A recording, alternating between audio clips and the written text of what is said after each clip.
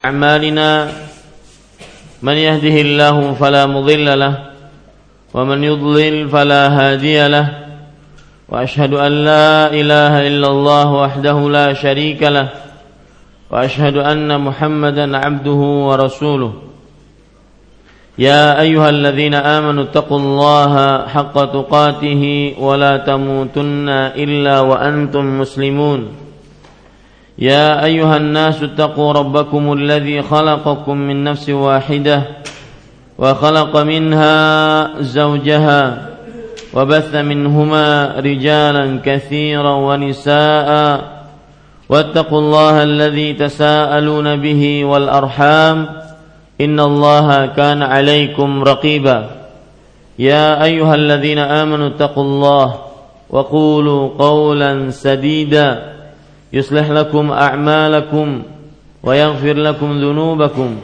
ومن يطع الله ورسوله فقد فاز فوزا عظيما أما بعد فإن أصدق الحديث كتاب الله وخير الهدي هدي محمد صلى الله عليه وعلى آله وسلم وشر الأمور محدثاتها وكل محدثة بدعة وكل بدعة ضلالة wa kullu dhalalatin finnar.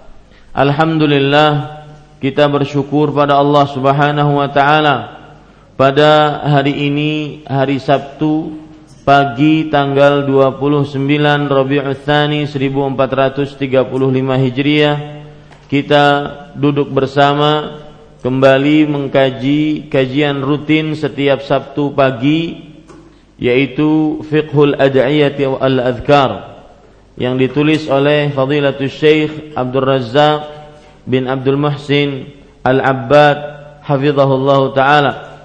Salawat dan salam semoga selalu Allah berikan kepada Nabi kita Muhammad sallallahu alaihi wa ala alihi wasallam, pada keluarga beliau, para sahabat, serta orang-orang yang mengikuti beliau sampai hari kiamat kelak.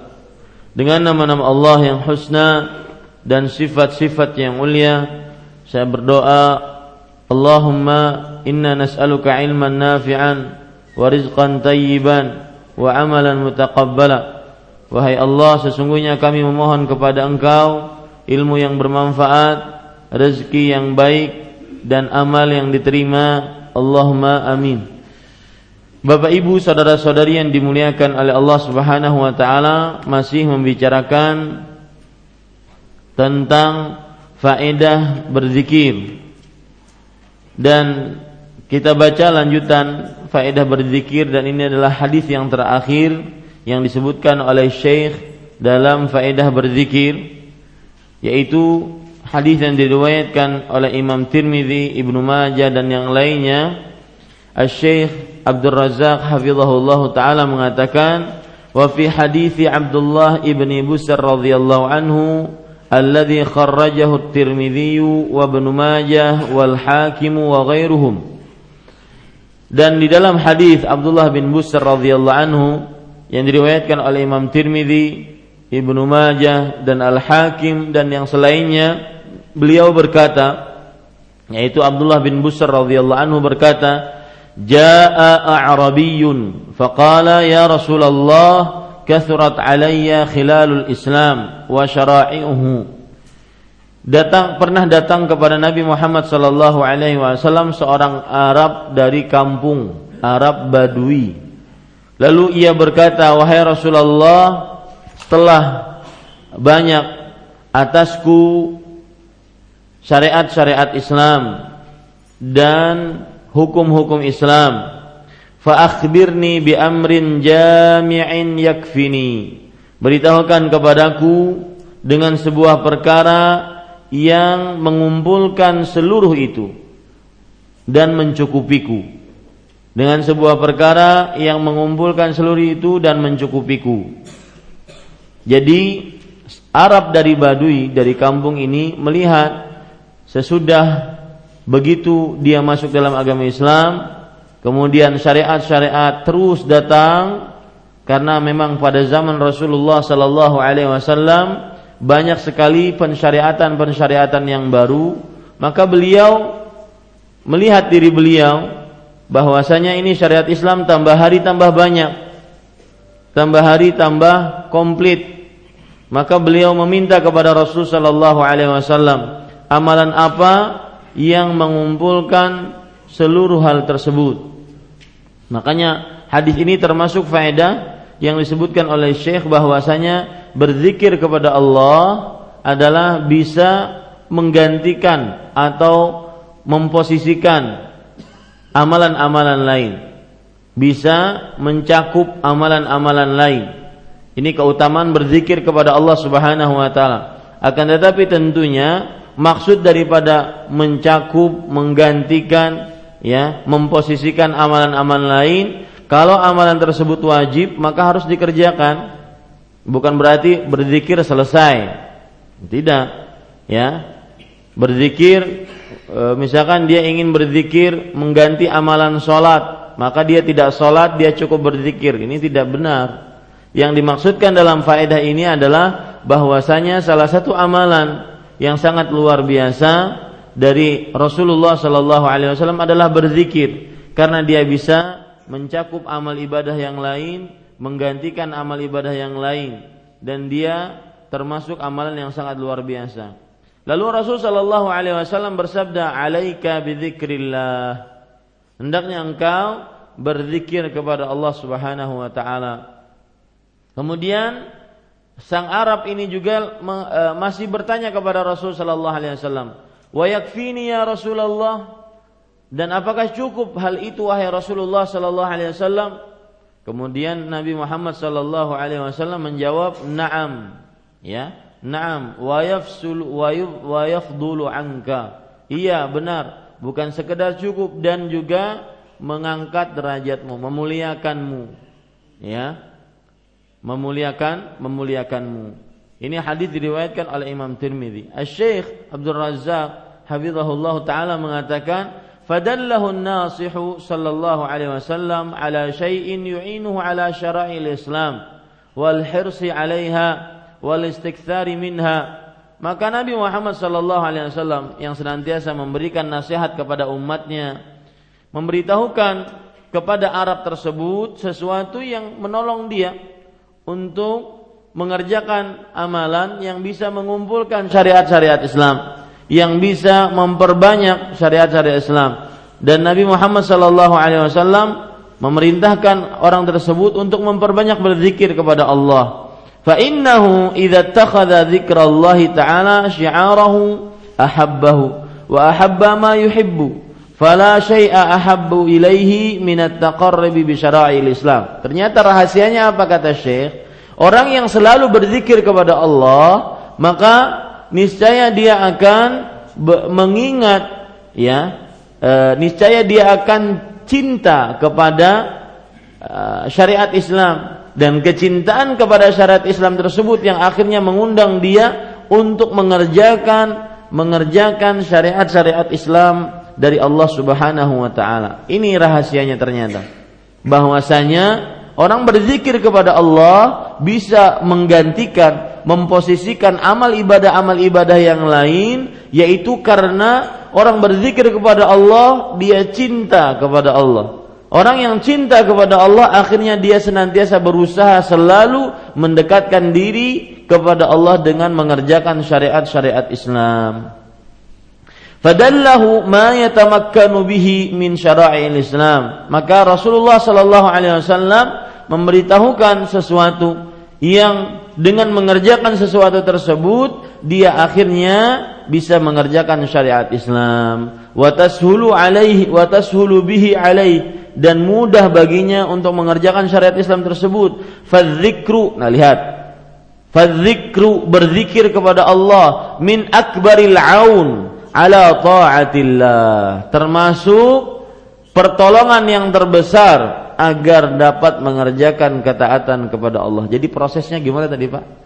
Orang berzikir kenapa bisa memposisikan amal ibadah yang lain? Siapa yang bisa menjelaskan? Karena dengan berzikir dia akan apa? Mencintai Allah. Nah, dengan cinta tersebut akhirnya dia apa? Dia menjalankan syariat-syariat Allah. Mudah baginya menjalankan syariat Allah. Maka perlu dicatat, faedah dari berzikir adalah memposisikan amal-amal yang lainnya. Faedah dari berzikir adalah memposisikan amal-amal lainnya, yaitu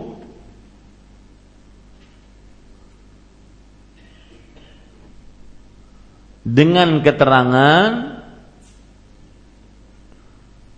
orang yang berzikir. Saya ulangi, faedah berzikir adalah memposisikan amal-amal lainnya, yaitu dengan keterangan orang berzikir akan selalu cinta kepada Allah. Orang berzikir akan selalu cinta kepada Allah. Dan kecintaan tersebut melahirkan mudahnya mengerjakan syariat Allah. Nah, seperti itu.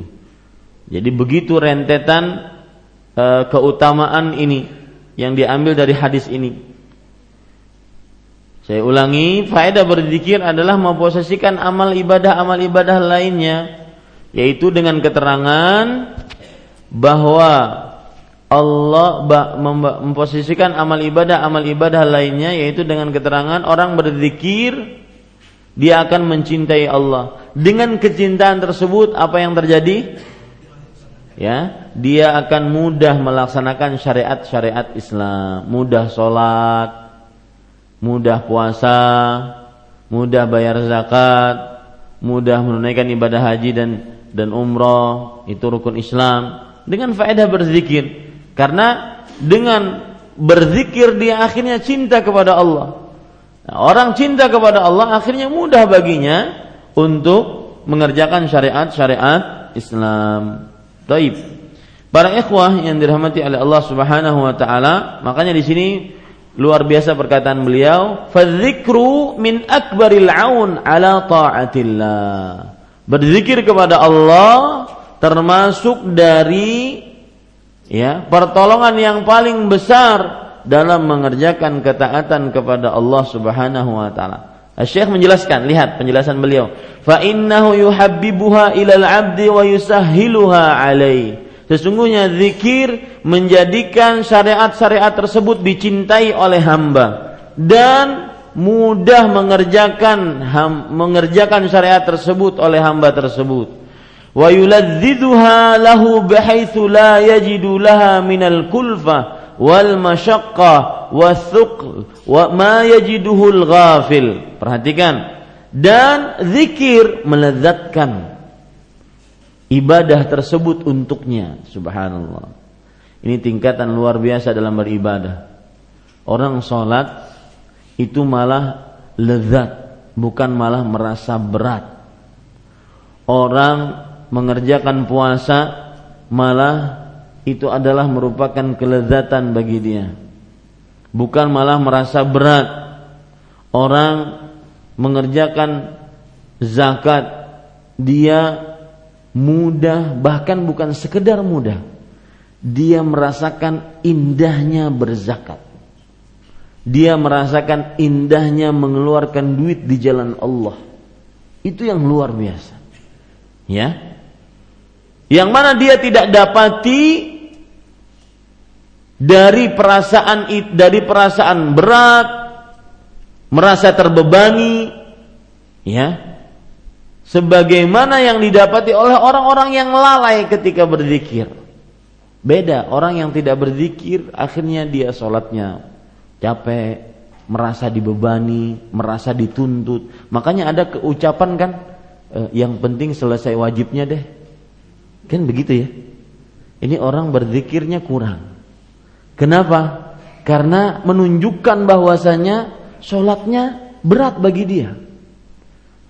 Lihat contoh yang paling nyata, luar biasa, subhanallah. Ada kaitan erat. Allah berfirman, "Innal munafiqina yukhadi'una Allah wa huwa khadi'uhum wa idza qamu ila sholati qamu kusala yura'una an-nas wa la yadhkurunallaha illa qalila. Sesungguhnya orang-orang munafik, mereka menipu Allah dan Allah membalas tipuan mereka. Dan apabila mereka bangun dari salat mereka bangun kepada salat mereka dalam keadaan malas. Kenapa malas? Lihat, wala yadhkurunallaha illa qalilan. Tidak menyebut nama Allah kecuali apa? Sedikit.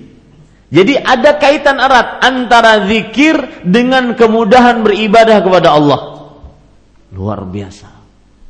Keistimewaan yang sangat-sangat luar biasa.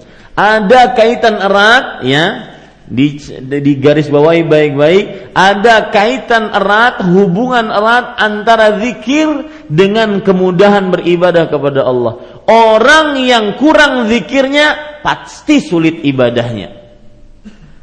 Sebaliknya orang yang banyak zikirnya, lisannya senantiasa mengucapkan zikir-zikir yang disyariatkan dalam agama Islam, maka niscaya dia akan mudah berzikir.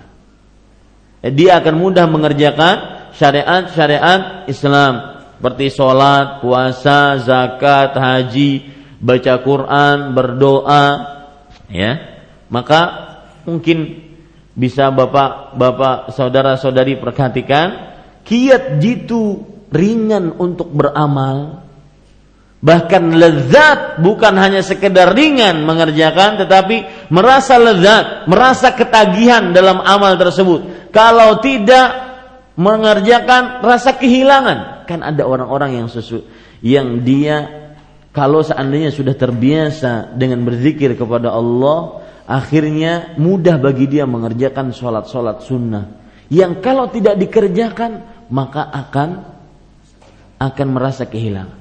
Mudah bagi dia mengerjakan puasa-puasa sunnah, yang kalau tidak dikerjakan, ya, maka akan merasa kehilangan. Bukan karena orang semasjidan puasa karena nyaman karena puasa. Bukan itu ukurannya. Ya, bukan itu ukurannya. Tetapi dia berlezat-lezat diri dengan berpuasa, bersedekah, haji, umrah, sholat. Coba contoh Rasulullah sallallahu alaihi wasallam ketika beliau mengatakan kepada Bilal, "Ya Bilal, arihna bis shalah." Wahai Bilal, iqamahkan sholat, beri kelezatan kepada kami dengan mengerjakan sholat. Sholat menjadi lezat. Sholat sesuatu yang ditunggu-tunggu oleh seorang muslim. Kuncinya apa? Zikir. Silahkan kita membuktikan bersama-sama. Ya, sabda Rasul sallallahu alaihi wasallam membuktikan bukan berarti tidak percaya terhadap Rasulullah sallallahu alaihi wasallam, tetapi mencari yang sudah hilang dari lisan kita selama ini. Ya. Salat yang kita tunggu-tunggu, merasa lezat dengan salat, merasa ketika salat itu kita bisa bermunajat kepada Allah Subhanahu wa taala, lagi berkomunikasi dengan Allah, merasa dilihat oleh Allah. Salat yang mencari kita, bukan kita yang merasa berat dengan salat. Kuncinya apa? Zikir kepada Allah. Ini para ikhwan yang dirahmati oleh Allah Subhanahu wa taala.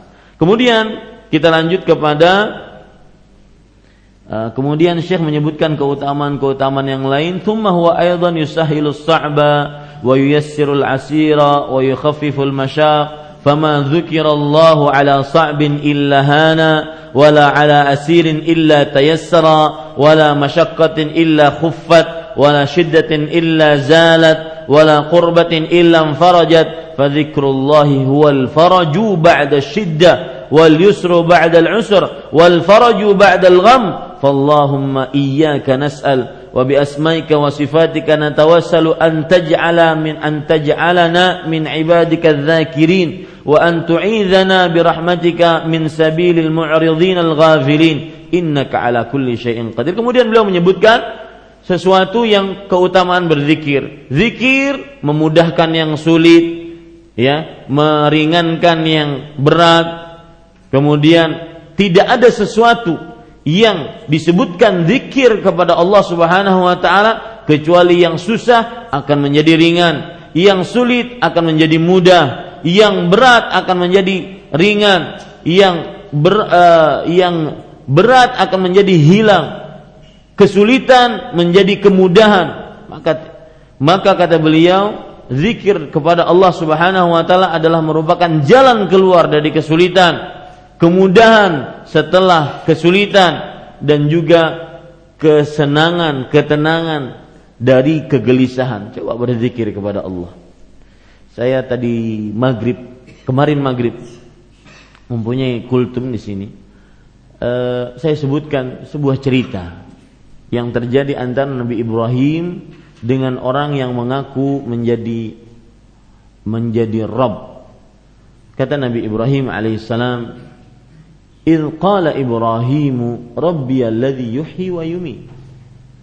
Ingatlah ketika Nabi Ibrahim berkata kepada lawan bicaranya, "Rabbku yang menghidupkan dan mematikan." Qala ana uhyi wa umiit. Lawan bicaranya mengatakan, aku pun bisa menghidupkan, mematikan.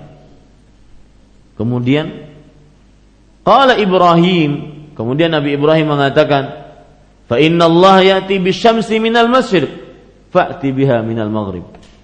Kalau begitu, Allah Subhanahu wa taala Rabbku mendatangkan matahari, maksudnya menerbitkan dari timur. Coba engkau terbitkan dari barat. Fabuhital ladzi kafar.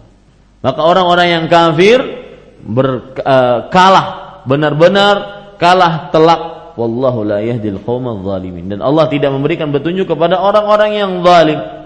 Coba lihat ketika disebutkan zikir kepada Allah, ya, yang menjadi sulit, yang sulit menjadi mudah. Rasakan itu. Maka tidak sedikit Rasulullah sallallahu alaihi wasallam seperti karena Rasulullah sallallahu alaihi wasallam idza hammahu hammun, beliau mendapatkan sebuah perkara yang menggelisahkan beliau mengatakan apa? Allahu Rabbi, Allahu Rabbi, Allahu Rabbi, la usyriku bihi syai'an.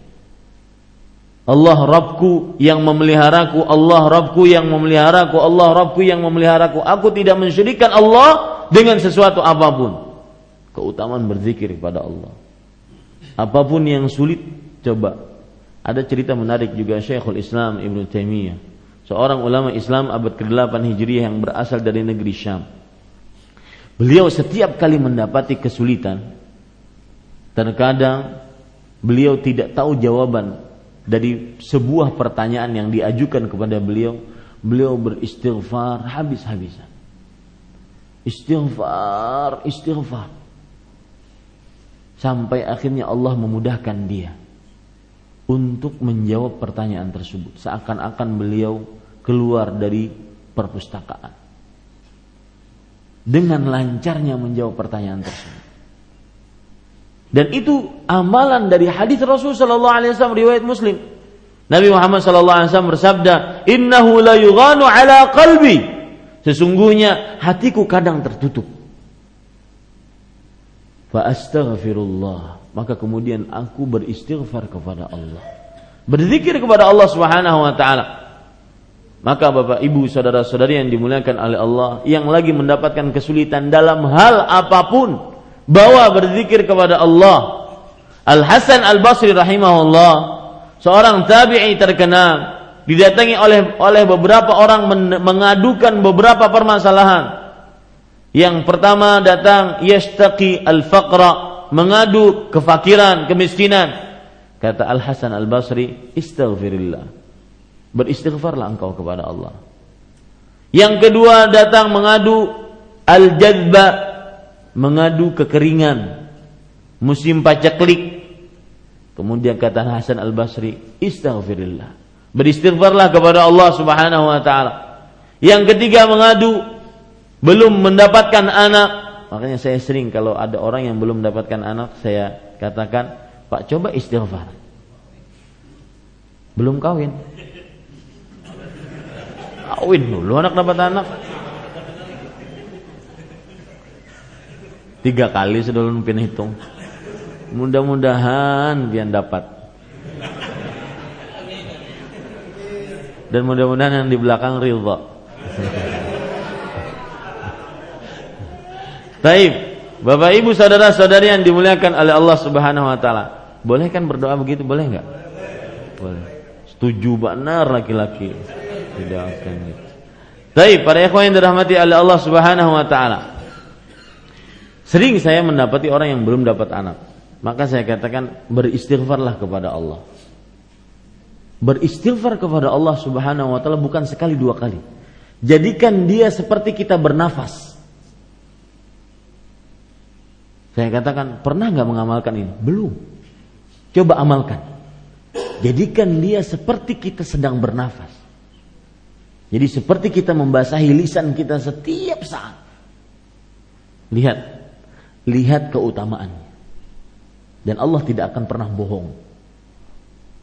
Innallaha la yukhliful mi'ad. Allah Subhanahu wa taala tidak akan pernah bohong. Orang yang beristighfar kepada Allah, Allah akan berikan anak kepada dia. Para ikhwan yang dirahmati oleh Allah Subhanahu wa taala, Al-Hasan Al-Basri kemudian mendapatkan orang yang mengadu tentang belum turunnya hujan. Belum turunnya hujan. Kemudian para ikhwan yang dirahmati oleh Allah Subhanahu wa taala, tentang anak tadi ya, saya teringat cerita Nabi Zakaria. Nabi Zakaria alaihi salam dalam keadaan Aitiyah. Disebutkan oleh Allah Subhanahu wa taala dalam Al-Qur'an ketika menjelaskan tentang bagaimana keadaan Nabi Zakaria. Dalam surat Maryam ayat 8 Allah Subhanahu wa taala berfirman, "Qala rabbi anna yakunu li ghulam wa kanat imraati 'aqiran wa qad balaghtu minal kibari 'itiyah." Wahai Rabbku, bagaimana aku memiliki anak sedangkan istriku dalam keadaan aqir. Aqir seorang wanita yang saking tuanya menafus. Wa qad balaghtu minal kibari 'itiyan. Sedangkan aku sendiri sang suaminya dalam keadaan tua yang sudah itiyan. Sebagian ahli tafsir mengatakan itiyan itu sampai kelihatan tulang-tulangnya, saking tuanya. Lihat, ya, apa yang dilakukan oleh Nabi Zakaria pada saat itu? Beliau berdoa kepada Allah Subhanahu wa taala. Maka saya nasihatkan kepada orang-orang yang belum diluaskan rezekinya oleh Allah, belum diberikan anak oleh Allah Subhanahu wa taala, jangan lupa doa Nabi Zakaria. Rabbi la tadharni fardan wa anta khairul warithin. Wahai Rabbku, jangan pernah jadikan aku sendirian. Engkaulah sebaik-baik pemberi ahli waris. Dan ini beliau dapatkan inspirasi ketika beliau melihat Maryam alaihissalam. Beliau kenapa bisa berdoa seperti itu? Karena beliau melihat Maryam alaihissalam ketika berzikir, berdoa, bermunajat, bertahannuts di kamarnya sendirian, di tempat ibadahnya sendirian, Maryam alaihissalam mendapatkan buah-buahan, diberi makan oleh Allah Subhanahu wa taala. Makanya saya katakan, orang yang dekat kepada Allah jangan pernah takut miskin di dunia. Orang yang takwa kepada Allah tidak boleh pernah takut kekurangan di dunia. Makanya sebuah apresiasi yang harus kita berikan kepada seseorang yang meninggalkan yang haram demi takut dia kepada Allah. Demi takut dia kepada Allah Subhanahu wa taala. Karena Allah dengan ketakwaannya tersebut akan menjamin rezekinya. Dan itu sudah banyak terbukti. Maryam alaihissalam, Zakaria alaihissalam, kemudian Nabi Yunus alaihissalam, semuanya model-model orang-orang yang bertakwa yang diberikan jalan keluar. Inilah rahasia ketika Allah berfirman, "Wa man yattaqillah yaj'al lahu makhraja wa yarzuqhu min haitsu la yahtasib." Siapa yang bertakwa kepada Allah, Allah akan berikan jalan keluar bagi dia dan berikan rezeki dari arah yang dia tidak sangka-sangka. Kedepankan takwa kepada Allah, Anda akan dapat rezeki yang dari arah mana dia tidak tahu. Kita tidak tahu. Dahulukan takwa kepada Allah, Allah Subhanahu wa taala akan berikan jalan keluar kepada dia. Dari arah mana kita tidak tahu. Dan subhanallah, itu banyak sekali buktinya dari kisah-kisah yang disebutkan dalam Al-Qur'an dan hadis Rasul sallallahu alaihi wasallam. Lihat 3 orang yang masuk ke dalam goa yang ditutup oleh batu. Secara akal logika manusia tidak akan pernah bisa keluar. Dengan takwa mereka yang bahkan yang telah lalu, bukan yang sekarang. Dan ini hadis ya tentang 3 orang yang masuk ke dalam goa, benar-benar pengamalan dan salah satu realita dari dan bukti dari hadis Rasul sallallahu alaihi wasallam, ta'arraf ilallah fir rakha ya'rifka fisyiddah. Artinya, kenali Allah dalam keadaan lapang.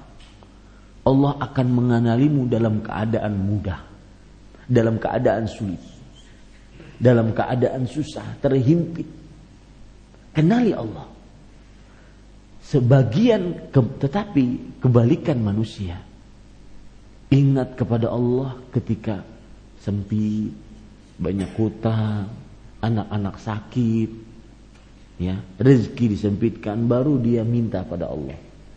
Kapan kabul doanya? Langsung lupa. Biasakan diri kita untuk beribadah kepada Allah dalam keadaan lapang. Niscaya Allah akan memudahkan sesuatu yang sulit jika kita mendapatinya. Ini para ikhwan yang dirahmati oleh Allah Subhanahu wa taala. Kita lanjut. Sekarang kita masuk kepada keutamaan majalisuz dzikir. Ini adalah bab yang keempat dari judul keutamaan majlis-majlis zikir. Ya, sekarang majlisnya yang kita bicarakan, yang di dalamnya terdapat majlis-majlis zikir.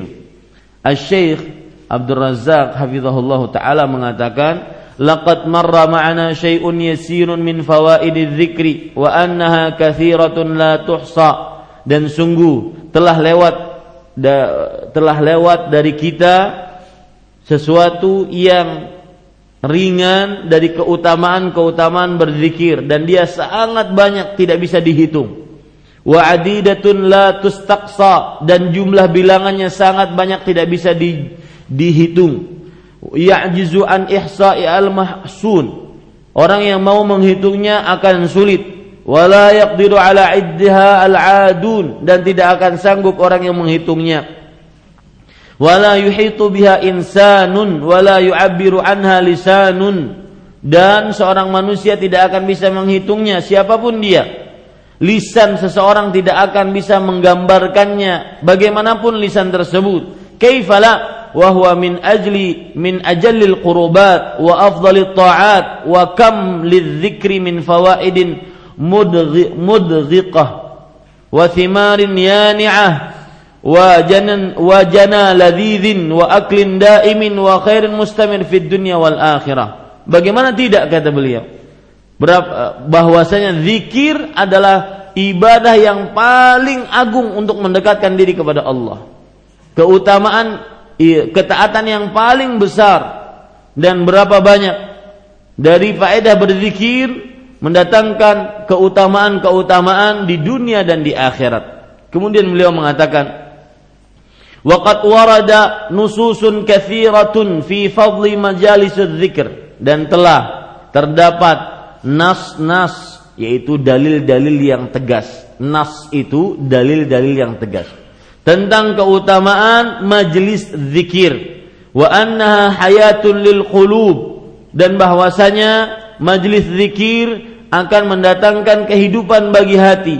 Wa nama'un lil iman, dan tambahan keimanan. Wa salahun wa zaka'un lil abdi, kesolehan, kesucian bagi seorang hamba. bi khilafi majalisul ghaflah allati la yaqumu minha al-jalis illa bi naqsin fil iman wa waha'in fil qalb wa kanat alaihi hasratun wa nadamah. Berbeda dengan majlis-majlis, tempat-tempat duduk yang semuanya adalah ghaflah, yang semuanya adalah kelalaian, tidak berzikir kepada Allah, yang mana seseorang tidaklah bangun dari tempat tersebut kecuali kurang imannya, keras hatinya, dan rugi bagi dia dan juga penyesalan. Kemudian Asy-Syaikh menyebutkan wa kana as-salafu rahimahumullah yahtammuna bihadhil majalisi a'zamal ihtimam. Lihat. Dan para ulama salafus saleh dari mulai para sahabat, para tabi'i, para tabi'ut tabi'in, mereka sangat-sangat konsen, perhatian dengan majlis-majlis seperti ini. Sebenar-benar perhatian. Wa ya'tanuna biha ghayatal inayah, dan mereka sangat memperhatikan majlis-majlis seperti ini dengan seperhatinya. Kana Abdullah ibn Rawahah radhiyallahu anhu ya'khudhu biyadin nafari min ashabih. Abdullah bin Rawahah, nah ini salah satu ceritanya. Abdullah bin Rawahah radhiyallahu anhu mengambil salah seorang dari tangan temannya, fayaqul, lalu dia berkata, ta'alau nu'minu sa'ah. Kesini yuk kita beriman, menambah keimanan untuk beberapa saat. Ta'alau falnadhkurillah wa nazdadu imanan bi ta'atih la'allahu yadhkuruna bi maghfiratih. Artinya, mari kesini kita berzikir kepada Allah dan kita menambah keimanan dengan mengerjakan ketaatan kepadanya. Semoga Allah mengingat kita dengan memberikan ampunan kepada kita. Ini Abdullah bin Rawahah, Abdullah bin Rawahah, beliau senantiasa mengajak kawan-kawannya untuk duduk bersama beliau, mengingat Allah Subhanahu wa taala, menambah keimanan kepada Allah Subhanahu wa taala. Maka perhatikan yang suka-suka duduk, duduk-duduk merotet di orang Banjar. Sukanya duduk-duduk, habis itu mahalabiu kesana kemari, ketujuh banar mahalabiu, subhanallah. Ini para ikhwan yang dirahmati oleh Allah Subhanahu wa taala, mentang-mentang pinasihat berataan, bukan penasihat, pinasihat. Maka para ikhwah sekalian, coba diisi dengan berzikir kepada Allah. Saya kan pernah memberikan solusi. Coba sekali-kali kalau kita lagi ngobrol, kemarin pelajaran apa ya? Misalkan tentang kemarin pelajaran untuk ibu-ibu dan akhwat, pelajaran tentang haid. Apa yang kita ambil beberapa masalah, bagaimana jawabannya? Wah, ini akan menancap di dalam hati, dan juga mudah kita untuk mengingat-ingat kembali. Nah, ini yang dilakukan oleh ulama salaf dari mulai sahabat Abdullah bin Rawahah, sahabat Rasul sallallahu alaihi wasallam. Wa kana Umair ibn Habib al-Khutami radhiyallahu anhu yaqul, al-iman yazidu wa yanqus, faqila wa ma ziyadatuhu wa nuqsanuhu. Umair ibn Habib radhiyallahu anhu, seorang sahabat Rasul sallallahu alaihi wasallam, mengatakan, iman bisa bertambah, bisa berkurang. Itulah keyakinan Ahlus Sunnah wal Jamaah. Iman bisa bertambah, bisa berkurang. Lalu beliau ditanya, apa yang menambah iman dan apa yang mengurangi iman? Beliau menjawab, idza dzakarna Allah azza wa jalla wa hamidnahu wa sabbahnahu fadzalika ziyadatuhu. Jika kita berzikir kepada Allah, kita mengucapkan alhamdulillah, kita mengucapkan subhanallah, maka itu adalah tambahan iman. Wa idza ghafalna wa dhayya'na wa nasina fadzalika nuqsanuh. Dan apabila kita lalai, meremehkan, lupakan, maka melupakan zikir maksudnya, maka itulah kekurangan iman. Wal atharu anhum fi hadzal ma'na katsira. Dan cerita-cerita perkataan-perkataan para sahabat Nabi radhiyallahu anhum, ulama-ulama salafus saleh di dalam perkara ini sangatlah banyak.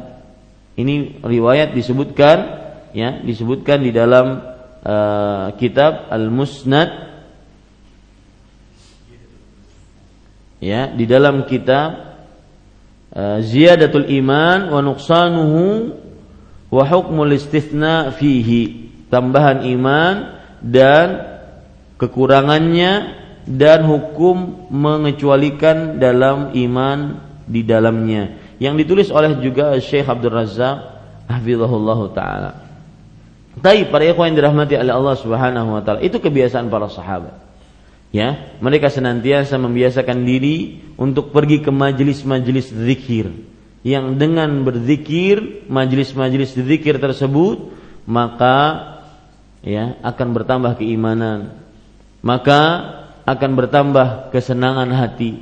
Coba, banyak orang yang mengadu dan membenarkan kalau kita di majelis zikir itu seakan-akan tentram, nyaman.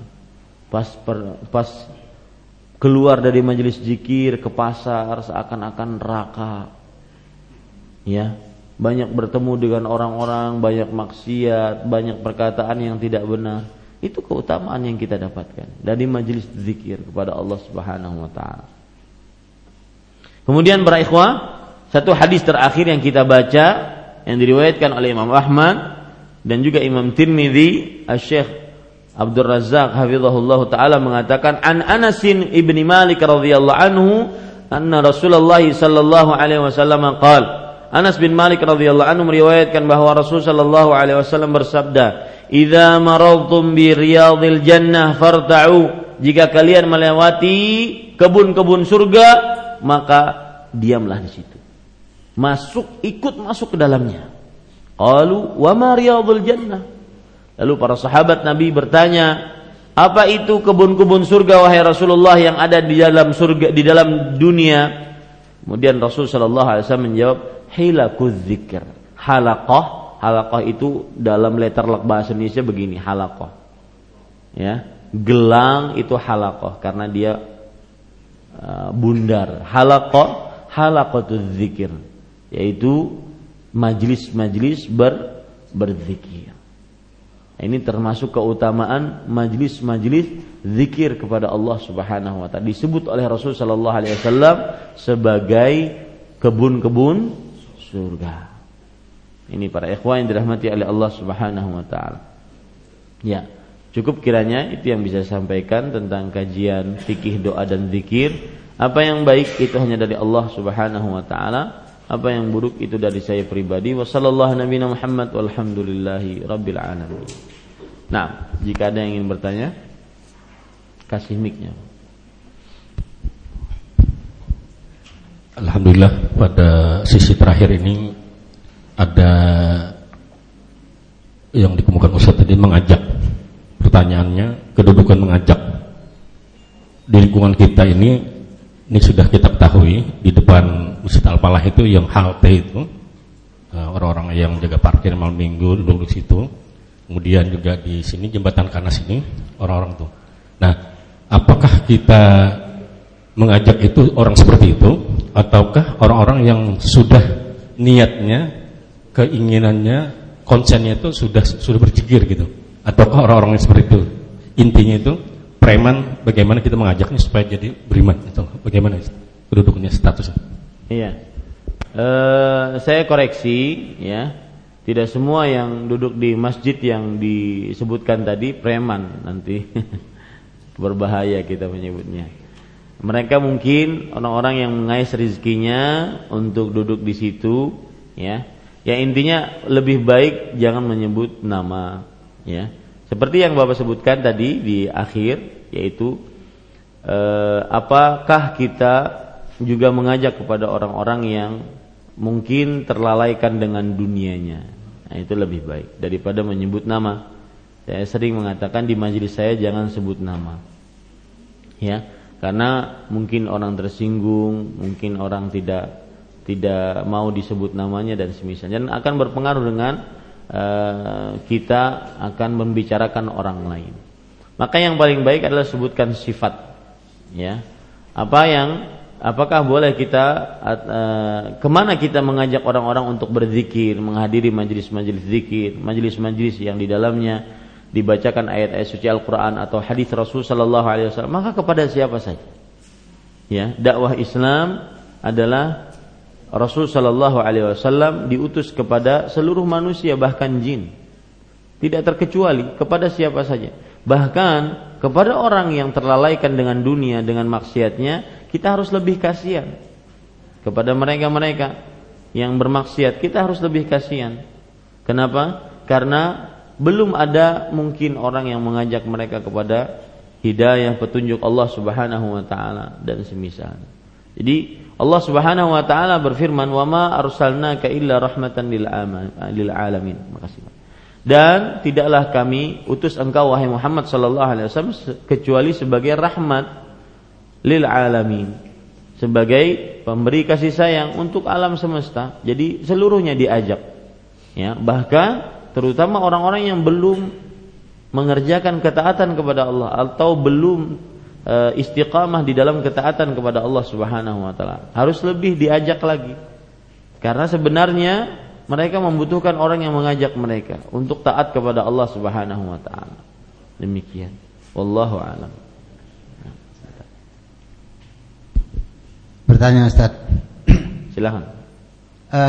Masalah majelis zikir tadi. Majelis zikir seperti yang di TV itu atau bagaimana? Ya, yang itu sudah itu termasuk istighosah misalnya. Seperti itukah? Iya. Perhatikan baik-baik Bapak, Ibu, saudara-saudari yang dimuliakan oleh Allah Subhanahu wa taala. Majelis zikir yang dimaksudkan di sini adalah majelis zikir yang dibacakan zikir di dalamnya. Ya. Dan zikir tersebut ya banyak sekali contoh-contohnya. Ketika kita menuntut ilmu syar'i, maka itu disebut dengan majelis zikir. Ketika kita mengingatkan kepada kaum muslim agar berzikir kepada Allah, maka itu disebut dengan majelis zikir. Jadi majelis zikir di sini adalah majelis yang di dalamnya seseorang akhirnya berzikir kepada Allah, mengingat Allah Subhanahu wa taala. Adapun yang Bapak sebutkan, kebiasaan sebagian kaum muslim berkumpul di sebuah masjid, kemudian mereka berzikir dipimpin oleh satu orang dengan satu suara, maka ini belum ada contohnya dari Rasul sallallahu alaihi wasallam. Bahkan di sana ada riwayat yang disebutkan dalam riwayat Imam Ad-Darimi dari Abdullah bin Mas'ud radhiyallahu anhu, bahwasanya Abdullah bin Mas'ud didatangi oleh Abu Musa al-Asy'ari radhiyallahu anhu. Abu Musa al-Asy'ari mengadu kepada Abdullah bin Mas'ud bahwa saya melihat di masjid orang-orang berhalaqah-halaqah, berkumpul sekitar 5 sampai 10 orang, ya di sini kumpul, di pojok sana kumpul, pojok sini kumpul, ya di buncu kumpul. Mereka setiap kelompok tersebut mengucapkan halilu mi'ah. Ucapkanlah tahlil sebanyak 100 kali, la ilaha illallah, dipimpin oleh satu orang dengan suara berjamaah. Kemudian yang lain kabbiru mi'ah, yang kelompok yang lain mengatakan bertakbirlah ya sebanyak 100 kali. Nah, maka kemudian setelah itu Abu Musa al-Asy'ari ditanya oleh Abdullah bin Mas'ud, kenapa engkau tidak melarang mereka? Maka Abu Musa mengatakan, aku tidak melarang mereka sampai mendapatkan atau sampai engkau melarang mereka. Didatangilah majelis tersebut oleh Abdullah bin Mas'ud radhiyallahu anhu, dan Abdullah bin Mas'ud terkenal salah satu sahabat yang paling pintar dari generasi para sahabat ahli tafsir, ya sahabat yang mana tafsirannya termasuk tafsir-tafsir yang sangat mu'tabar di kalangan para ulama tafsir, dan sahabat yang langsung mengambil 70 surat langsung dari mulut Rasul sallallahu alaihi wasallam, dan sahabat yang sangat terkenal berpegang teguhnya kepada sunnah Rasul sallallahu alaihi wasallam. Seperti perkataan beliau, al-iqtisadu fi sunnah khairun minal ijtihadi fil bid'ah. Artinya sederhana tetapi sesuai dengan sunnah lebih baik dibandingkan berlebih-lebihan tetapi mengada-ngada. Nah, kemudian Abdullah bin Mas'ud datang kepada orang-orang yang berhalaqah-halaqah tadi. Abdullah bin Mas'ud mengatakan, ya, ma asra'a halakatikum hadhihi. Wahai kaum, atau sebelum itu beliau mengatakan, wahai kaum, apa yang kalian perbuat? Sungguh kalian sangat cepat rusak dengan perbuatan kalian ini. Uddu sayyi'atikum fa ana dhaminun min hasanatikum alla tadhi'u syai'an minha. Hitung kalian dosa-dosa kalian daripada kalian mengerjakan seperti ini, ya. Hitung dosa-dosa kalian. Maka aku menjamin di hadapan Allah Subhanahu wa taala amalan-amalan kalian tidak akan hilang. Itu sahabat-sahabat Rasulullah masih hidup. Baju Rasulullah masih ada. Istri-istri Rasulullah masih hidup. Artinya apa? Ini perbuatan belum pernah dikerjakan oleh para sahabat Nabi radhiyallahu anhu di zaman Rasulullah. Berarti tidak pernah dikerjakan oleh Rasul sallallahu alaihi wasallam. Kemudian Abdullah bin Mas'ud mengatakan, "Innakum, kalian berada di antara dua sisi yang tidak ada ketiganya. Apa yang kalian kerjakan ini, ya, berduduk-duduk berkumpul bersama berzikir secara berjamaah dipimpin oleh satu orang, ini antara dua kemungkinan. Yang pertama, kalian ahda min ashabi Rasulillah sallallahu alaihi wasallam. Kalian lebih pintar, lebih mendapat petunjuk dari sahabat Rasulullah sallallahu alaihi wasallam. Dan itu tidak mungkin. Karena tidak ada yang mengalahi ilmu para sahabat Nabi. Siapapun. Bahkan para ulama seperti Imam Al-Qayyim mengatakan as-sahabatu radhiyallahu anhum qaumun ba'dal anbiya'i war rusul la yakunu qablahum mithlahum wala ba'dahum. Para sahabat Nabi radhiyallahu anhum adalah suatu kaum yang kedudukan mereka setelah para nabi dan para rasul. Setelah para nabi, para rasul, para nabi, kemudian para sahabat Nabi Muhammad sallallahu alaihi wasallam. Tidak ada orang seperti mereka sebelum mereka dan setelah mereka. Tidak ada orang seperti mereka sebelum mereka dan setelah mereka dalam keutamaannya. Maka kata Abdullah bin Mas'ud kepada orang-orang tadi, kalian ini antara dua pilihan. Yang pertama, kalian lebih pintar, lebih mendapat petunjuk dari para sahabat Nabi, dan itu tidak mungkin. Yang kedua, kalian telah membuka pintu-pintu kesesatan dengan mengerjakan amalan ini. Maka kata orang-orang yang berzikir tersebut, ma aradna illal khair ya Aba Abdurrahman. Wahai Abdullah bin Mas'ud, sahabat Rasulullah, kami tidak menginginkan dari hal ini kecuali kebaikan. Dari zikir-zikir ini kecuali kebaikan. Kami tidak ingin apa-apa kecuali kebaikan, agar lisan kami terjaga, makanya kami berzikir. Kata Abdullah bin Mas'ud, perhatikan, kam min muridin lil khairi lam yusibhu. Berapa banyak orang yang ingin baik tetapi tidak benar caranya. Jadi harus dua. Niat baik dibarengi dengan cara yang benar. Nah, ini contoh yang nyata bahwasanya dipimpin oleh satu orang tersebut bukan dari ajaran Rasulullah SAW. Tidak pernah kita dengar di Masjid Nabawi Nabi Muhammad SAW memimpin, ya, sahabat Rasulullah, subhanallah walhamdulillah wa la ilaha illallah wallahu akbar.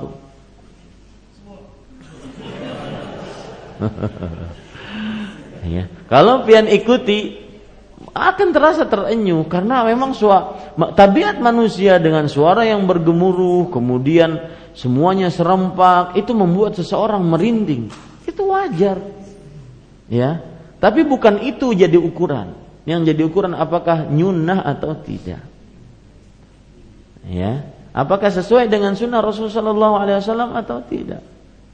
Ini para ikhwan yang dirahmati oleh Allah Subhanahu. Jadi yang dimaksudkan majelis zikir tersebut adalah majelis-majelis yang di dalamnya seseorang berzikir kepada Allah. Bisa saja kita kumpul bersama berzikir sendiri-sendiri. Nah, itu namanya berjamaah dalam berzikir, bukan zikir berjamaah. Ya, demikian. Wallahu a'lam. Silakan. Assalamualaikum warahmatullahi wabarakatuh. Waalaikumsalam. Saya sangat tertarik dengan cerita 3 orang yang masuk di dalam goa yang tertutup oleh batu. Kemudian mereka berdoa, dan kita pun dulu pernah membaca hadis tersebut. Mereka berdoa sambil mengingat-ingat kebaikan mereka. Jadi apakah ini termasuk tawasul? Apakah di dalam berdoa kita sambil mengingat-ingat kebaikan kita yang pernah kita lakukan? Iya, bagus pertanyaannya. Terima kasih. Pak. Itu termasuk tawassul dengan amal saleh. Apa maksudnya tawassul, Pak? Tawassul itu mengerjakan sesuatu untuk mendekatkan diri kepada Allah. Itu namanya tawassul. Ya. Dan bukan arti tawassul membuat perantara antara kita dengan Allah. Bukan tawassul namanya. Itu namanya menjadikan perantara, wasatah. Ya, menjadikan perantara antara kita dengan Allah. Seperti orang misalkan, ya, kata dia, kenapa engkau minta kepada orang yang sudah meninggal, minta sesuatu? Karena kita ini kan banyak dosa. Kalau minta langsung kepada Allah, maka tidak pantas. Sebagaimana Anda seorang rakyat jelata, tidak pantas minta langsung kepada Pak SBY atau kepada raja, para presiden, pemimpin. Harus melalui orang terdekatnya, ya, ajudannya kah, protokolernya kah, baru bisa disampaikan. Nah, begitulah kata mereka. Ini namanya menyamakan Allah dengan selain Allah. Allah tidak perlu seperti itu. Allah wa qala rabbukum ud'uni astajib lakum. Berdoalah kalian kepadaku, aku akan aku akan mengabulkan permintaan kalian. Nah, adapun yang Bapak sebutkan tadi itu bertawasul dengan amal saleh. Nah, arti bertawasul, pahami sekali lagi ya, arti bertawasul mengerjakan sesuatu yang benar untuk mendekatkan diri kepada Allah. Nah, tawasul yang benar yaitu misalkan yang dilakukan oleh 3 orang tadi. Mereka kan beramal saleh, bakti kepada orang tua, bos amanah, ya, pimpinan amanah terhadap hak dari pekerjanya. Yang ketiga apa? Yang ketiga yaitu menjauhi maksiat karena Allah Subhanahu wa taala. Dia beramal saleh. Ya, beramal saleh. Makanya dia menyebutkan, boleh kalau begitu ketika kita berdoa, ya Allah, seperti yang saya sering disebutkan. Ya. Saya sering mengatakan kepada terutama orang-orang yang suka beramal, terutama orang-orang yang diluaskan rezekinya, Pak, berharap pahala dari Allah, Pak. Karena kadang saking rutinnya dia beramal setiap minggu mungkin, dia kurang berharap pahala dari Allah. Karena di situ nilai letak ibadahnya. Ya, seperti misalkan dia memakani orang 100 orang, 150 orang per hari. Kemudian dia katakan dalam hati dia, ya Allah, mudah-mudahan aku diampuni oleh Allah Subhanahu wa taala. Mudah-mudahan aku diwafatkan dalam husnul khatimah. Boleh itu. Ketika melihat orang-orang makan hasil harta dia, maka dia berdoa kepada Allah. Boleh seperti itu. Dan itu disebutkan dalam Al-Quran banyak sekali. Seperti dalam surat Ali Imran, Innana amanna faghfir lana. Wahai Allah, kami telah beriman kepada Engkau. Amal soleh kan? Tawasulnya dengan ini, dengan beriman kepada Engkau. Maka ampunilah dia, ampunilah kami. Ini boleh seperti ini. Jadi misalkan seseorang berbakti kepada orang tua, ya Allah, aku telah berbakti kepada orang tuaku semampuku, maka matikan aku dalam keadaan husnul khatimah. Boleh begitu. Ini namanya bertawasul dengan apa? Dengan amal saleh. Ya. Yang masalahnya kalau nggak punya amal saleh, bagaimana bertawasulnya? Ya. Kalau nggak punya amal saleh, bagaimana cara bertawasulnya? Ini muskilah. Ini muskilah kata orang Arab. Ini problemnya. Bertawasul yang kedua yang dibenarkan yaitu bertawasul dengan nama-nama Allah dan sifat-sifatnya yang husna. Misalkan, ya Razzaq, wahai yang maha luas rezekinya, urzuqni, berikan rezeki kepadaku. Ya Tawwab, wahai yang maha selalu pemberi taubat, tub alayya, terima taubatku. Nah, ini dengan nama-nama Allah yang husna dan sifat-sifatnya yang mulia. Ada lagi tawasul yang ketiga, yaitu bertawasul dengan doa orang soleh yang masih hidup. Ya, kemarin setelah kajian di, kalau tidak salah, di Masjid Sungai Andai, ada orang bilang, Pak Ustadz, saya ingin umroh insyaallah haji tahun ini, bulan ini. Saya bilang, Pak, doakan saya. Nah, ini tawasul dengan doa orang yang saleh di tempat yang bagus. Coba kalau ada keluarga, ya, kita pergi ke Mekah atau ke Madinah, minta didoakan. Ya, tidak perlu sampaikan salam kuluan Rasulullah lah. Akhirnya menulis si fulan. Ada 50 hikung. Ya, tapi berdoa, minta, karena amalan sidin bagus, umroh atau menziarahi Masjid Nabawi. Yang kedua, di tempat yang istimewa. Ya. Di tempat yang kita harapkan dikabulkan doanya, mustajab. Maka minta doa dari orang, boleh, asalkan yang masih hidup. Sebagaimana Rasulullah SAW, Umar bin Khattab pernah minta doa kepada orang yang hendak umrah. Jadi kalau ditanya apa dalilnya Ustaz? Banyak. Rasulullah SAW minta didoakan. Kemudian kan ada hadis doa setelah azan. Salullaha liyal wasilah. Mintalah kepada Allah untukku al wasilah. Fa innaha manzilatun la tambaghi li ahadin. Sesungguhnya dia adalah sebuah kedudukan di dalam surga yang tidak pantas diberikan kepada seseorang pun kecuali yang paling dekat dengan Allah. Nah, di sini kan Rasulullah SAW minta didoakan kepada Allah agar mendapatkan wasilah. Makanya kita berdoa, Allahumma rabba hadhihi ad-da'wati at-tammah was-salatil qa'imah ati Muhammadanil wasilah. Berikan kepada Nabi Muhammad SAW al-wasilah. Ya. Dan Nabi Musa, Umar bin Khattab radhiyallahu anhu pernah minta didoakan agar beliau, ya, diberikan kebaikan, petunjuk di dalam kehidupan beliau kepada orang-orang yang sudah umroh atau yang sedang umroh. Nah, silakan.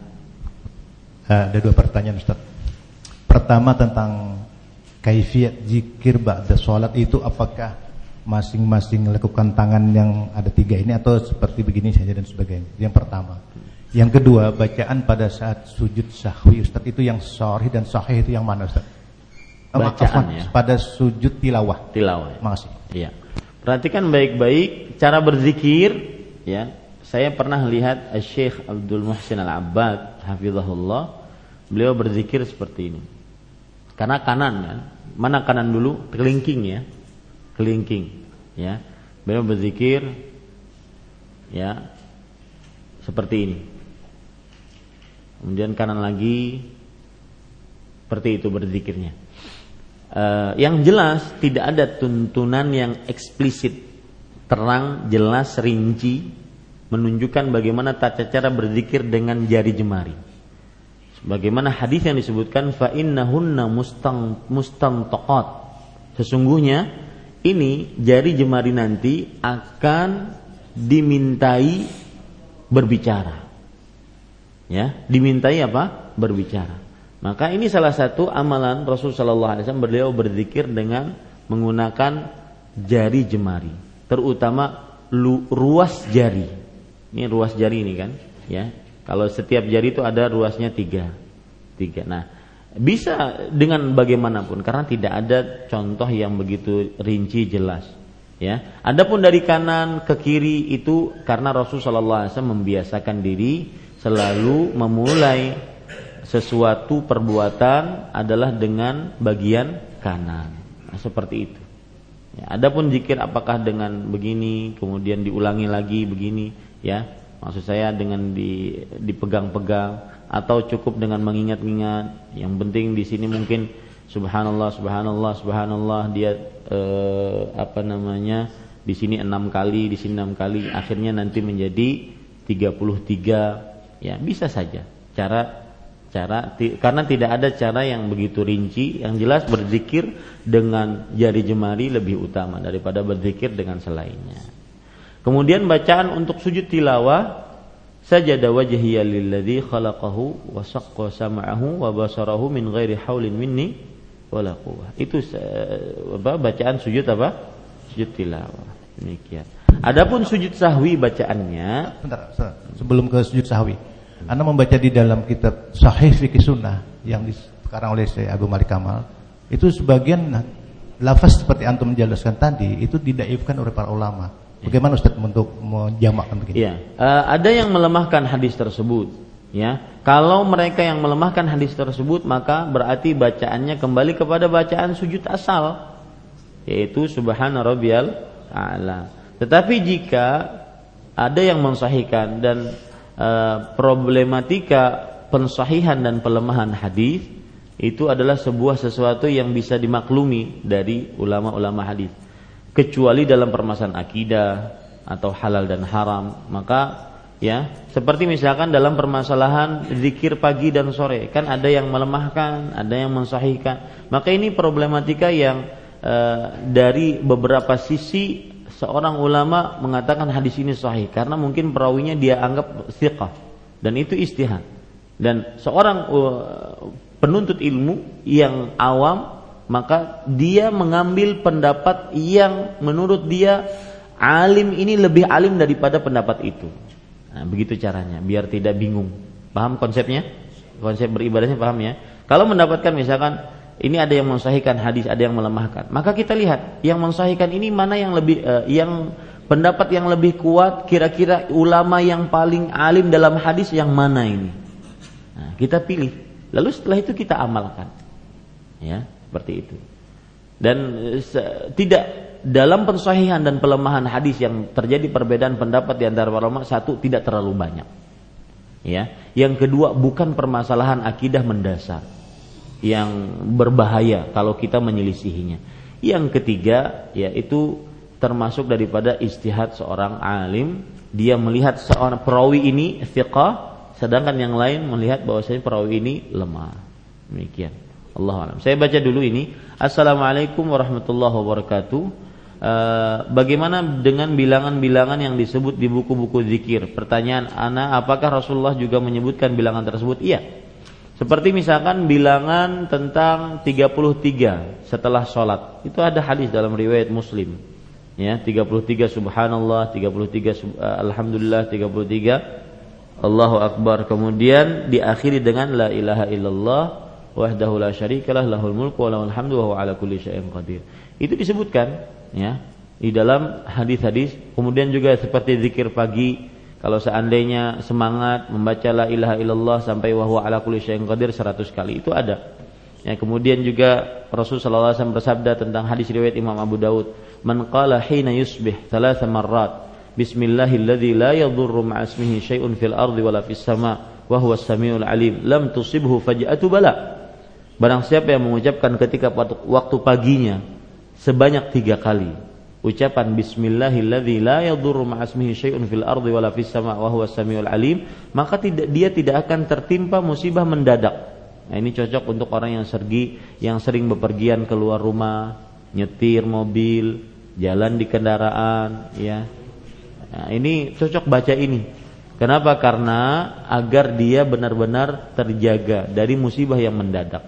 Jadi jumlah bilangan yang disebutkan oleh Rasul sallallahu alaihi wasallam itu yang disebutkan dalam zikir-zikir itu ada jumlah bilangannya. Makanya Syekh Saleh Fauzan hafizahullah taala mempunyai kaidah dalam berzikir. Beliau mengatakan, dan disebutkan juga oleh Syekh Abdul Razak dalam kitabnya ini nanti, salah satu kaidah dalam berzikir adalah zikir yang mutlak, bebas, tanpa ada batasan jumlah bilangan, tanpa ada batasan tempat, tanpa ada batasan waktu, tanpa ada batasan kaifiyat, tanpa ada batasan sebab, tanpa ada batasan jenis, maka itu bebas. Kapan saja kita bisa berzikir.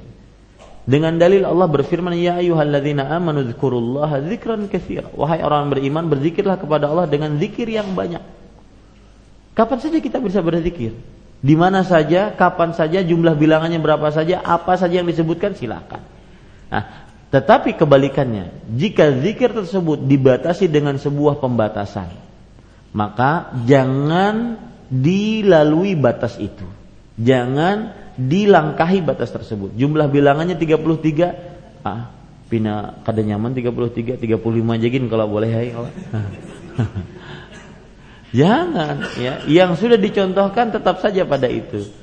Ya, demikian ya. Jadi apa yang dibatasi oleh Rasulullah tetap pada batasannya, yang dibebaskan oleh Rasulullah jangan dibatasi. Misalkan saya beri contoh sebelum kita tutup kajian ini, siapa yang ingin bisa bayar hutang secepat mungkin, maka berzikir kepada Allah dengan mengucapkan istighfar. Ini jenis sudah ada. Malam Jumat Kliwon, jam 12 malam, di atas kain putih, kemudian ditemani oleh satu lilin sebanyak sekian. Nah, ini batasan-batasan hadis riwayat Imam Ahmad Zainuddin. Bapak Nur Hidayat sudah mau nulis aja nih amalan ya. Saya beri deh amalan untuk bayar hutang ya. Allahumma kfini bihalalika an haramik waghnini bifadlika amman siwak. Ini doa yang didapatkan oleh Ali bin Abi Thalib radhiyallahu anhu dari Rasulullah. Kata Rasulullah, kalau seandainya kamu punya hutang sebesar gunung Sir. Gunung Sir itu di tanah Arab terkenal gunung yang paling tinggi. Sebanyak itu hutangmu, Allah akan melunaskannya. Allahumma kfini bihalalika an haramik waghnini bifadlika amman siwa. Demikian. Silakan. Dari Radio Gema Madinah FM Martapura. Ini bonusnya, hari Sabtu bonusnya. Silakan. Nah, silakan. Assalamualaikum. Ustadz, ketika seorang istri rajin sholat tahajud tetapi dia tidak membangunkan suami karena memang pesan suaminya untuk tidak memercikan air ke wajahnya atau membangunkan seperti biasa, bagaimana hukum istri seperti ini? Apakah itu berarti dia tidak mendapat rahmat walau dia istiqomah tahajud tapi tidak pernah lagi membangunkan suaminya untuk tahajud karena itu memang pesan suaminya? Dari Ibu Tia di Banjarbaru. Ini perhatikan baik-baik para ikhwan sekalian. Saya sering mengatakan konsep taat kepada makhluk. Itu ada dua konsep. Konsep taat kepada makhluk itu ada dua konsep. Yang pertama, ketaatan dia kepada makhluk tidak boleh dalam maksiat. Yang kedua, ketaatan dia kepada makhluk tidak boleh menggugurkan kewajiban. Ya. Nah, ketika seorang istri taat kepada makhluk, kepada suami, seorang anak taat kepada makhluk, kepada orang tua maksudnya, maka ini konsepnya. Tidak boleh dalam maksiat, ya. Tidak boleh dalam menggugurkan kewajiban. Ya. Dalam maksiat, misalkan sang istri lagi dalam keadaan haid, sang suami ingin menggaulinya pada kemaluannya, maka sang istri berhak untuk menolaknya. Ya, jangan kenyamanan. Sang istri berhak untuk menolaknya. Nah, sekarang permasalahannya dengan itu, dalam permasalahan itu tadi, yaitu ada hadis Rasulullah SAW berbunyi, rahimallahu mra'an qama minal lail. Allah merahmati. Dan makanya ibu tadi kan menyebutkan rahmat. Apakah saya tidak dirahmati, kata ibu tadi? Karena memang ada hadisnya. Allah merahmati seorang suami yang bangun pada waktu malam, fasalla, kemudian dia salat, thumma ayqadha zaujatahu, kemudian dia bangunkan istrinya, fasallat, kemudian istrinya bangun, fa in abad nadha fi wajhihal ma, kalau istrinya enggan bangun, dia percikkan air di wajah istrinya. Kebalikannya, wa rahimallahu imra'atan qamat minal lail fasallat, Allah merahmati seorang istri yang bangun pada waktu malam, lalu dia salat, fa aiqadat zaujaha, kemudian dia membangunkan suaminya, fasalla, lalu suaminya salat, fa in aba, kalau suaminya enggan bangun, nadhaha fi wajhil ma. Nah, ini yang suami tidak mau. Yang dalam pertanyaan tadi. Kalau suami enggan bangun, maka sang istri nadhahat fi wajhil ma. Ya, memercikkan air di wajahnya. Nah, sang suami pesan, jangan dipaciki aku air lah, banyak. Aku kada hakun, jangan sang suami. Maka ya, ini para ikhwan sekalian dirahmati Allah. Itu hadisnya. Makanya sang ibu mengatakan, apakah saya termasuk orang yang tidak dirahmati kalau saya sholat sendirian? Karena ini pesan suami saya. Maka jawabannya para ikhwan sekalian, yang paling baik solusinya seperti ini, dinasihati. Ya, suaminya dinasihati bahwasanya sholat malam itu kebiasaan hamba Allah yang saleh. Ya. Kemudian salah satu kebiasaan para nabi alaihi wassalatu wassalam. Kemudian waktu-waktu mustajab pada waktu sholat malam, ya seperti itu. Jadi ibu tetap akan mendapatkan rahmat dan semoga Allah Subhanahu Wa Taala memudahkan keluarga kita untuk mengerjakan sholat malam. Nah, silakan. Assalamualaikum warahmatullahi wabarakatuh. Waalaikumsalam warahmatullahi wabarakatuh. Bertanya Ustaz, saya sendiri kan kadang merasa ya ingatan tuh agak kurang gitu. Maksudnya kadang apa yang baru saya omongkan pun kadang lupa. Nah, ini untuk membantu berzikir, apakah boleh kita menggunakan media-media seperti sekarang kan ada yang tasbih yang nempel di jari, kita ketik begitu, atau seperti tasbih itu. Bagaimana itu hukumnya? Iya. Apakah boleh menggunakan media-media yang membuat kita akhirnya lisan kita terbiasa berzikir? Sebenarnya ya, yang paling bagus dicontohkan oleh Rasul sallallahu alaihi wasallam adalah beliau mengajarkan kepada kita. Lihat, perhatikan sabda beliau. Innamal ilmu bitta'allum wa innamal hilmu bittahallum. Wa man tasabbara yusabbiruhu Allah. Sesungguhnya ilmu itu didapat dengan belajar.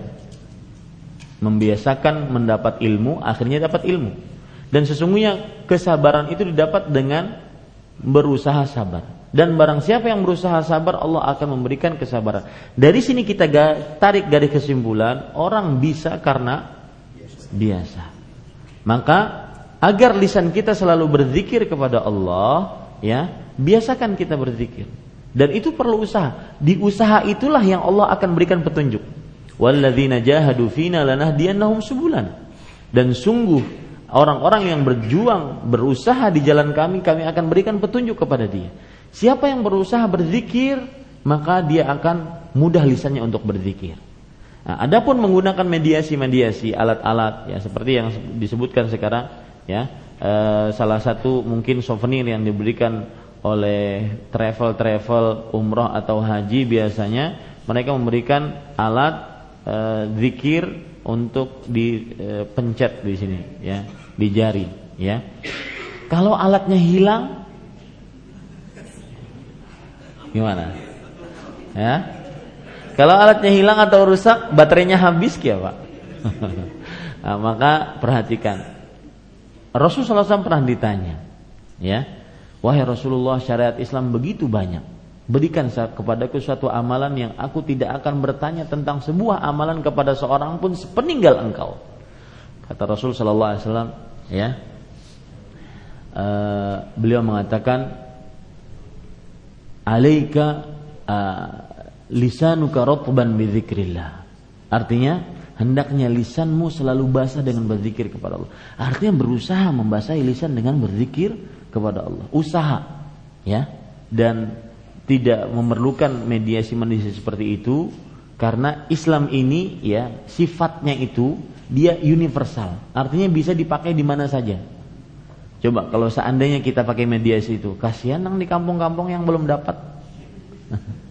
Nah, seperti itu. Jadi usaha kita, mudah-mudahan lisan kita mudah berzikir pada Allah Subhanahu Wa Taala. Kita cukupkan dengan kafaratul majlis. Subhanakallahumma bihamdika asyhadu an la ilaha illa anta astaghfiruka wa atubu ilaik. Wassalamualaikum warahmatullahi wabarakatuh.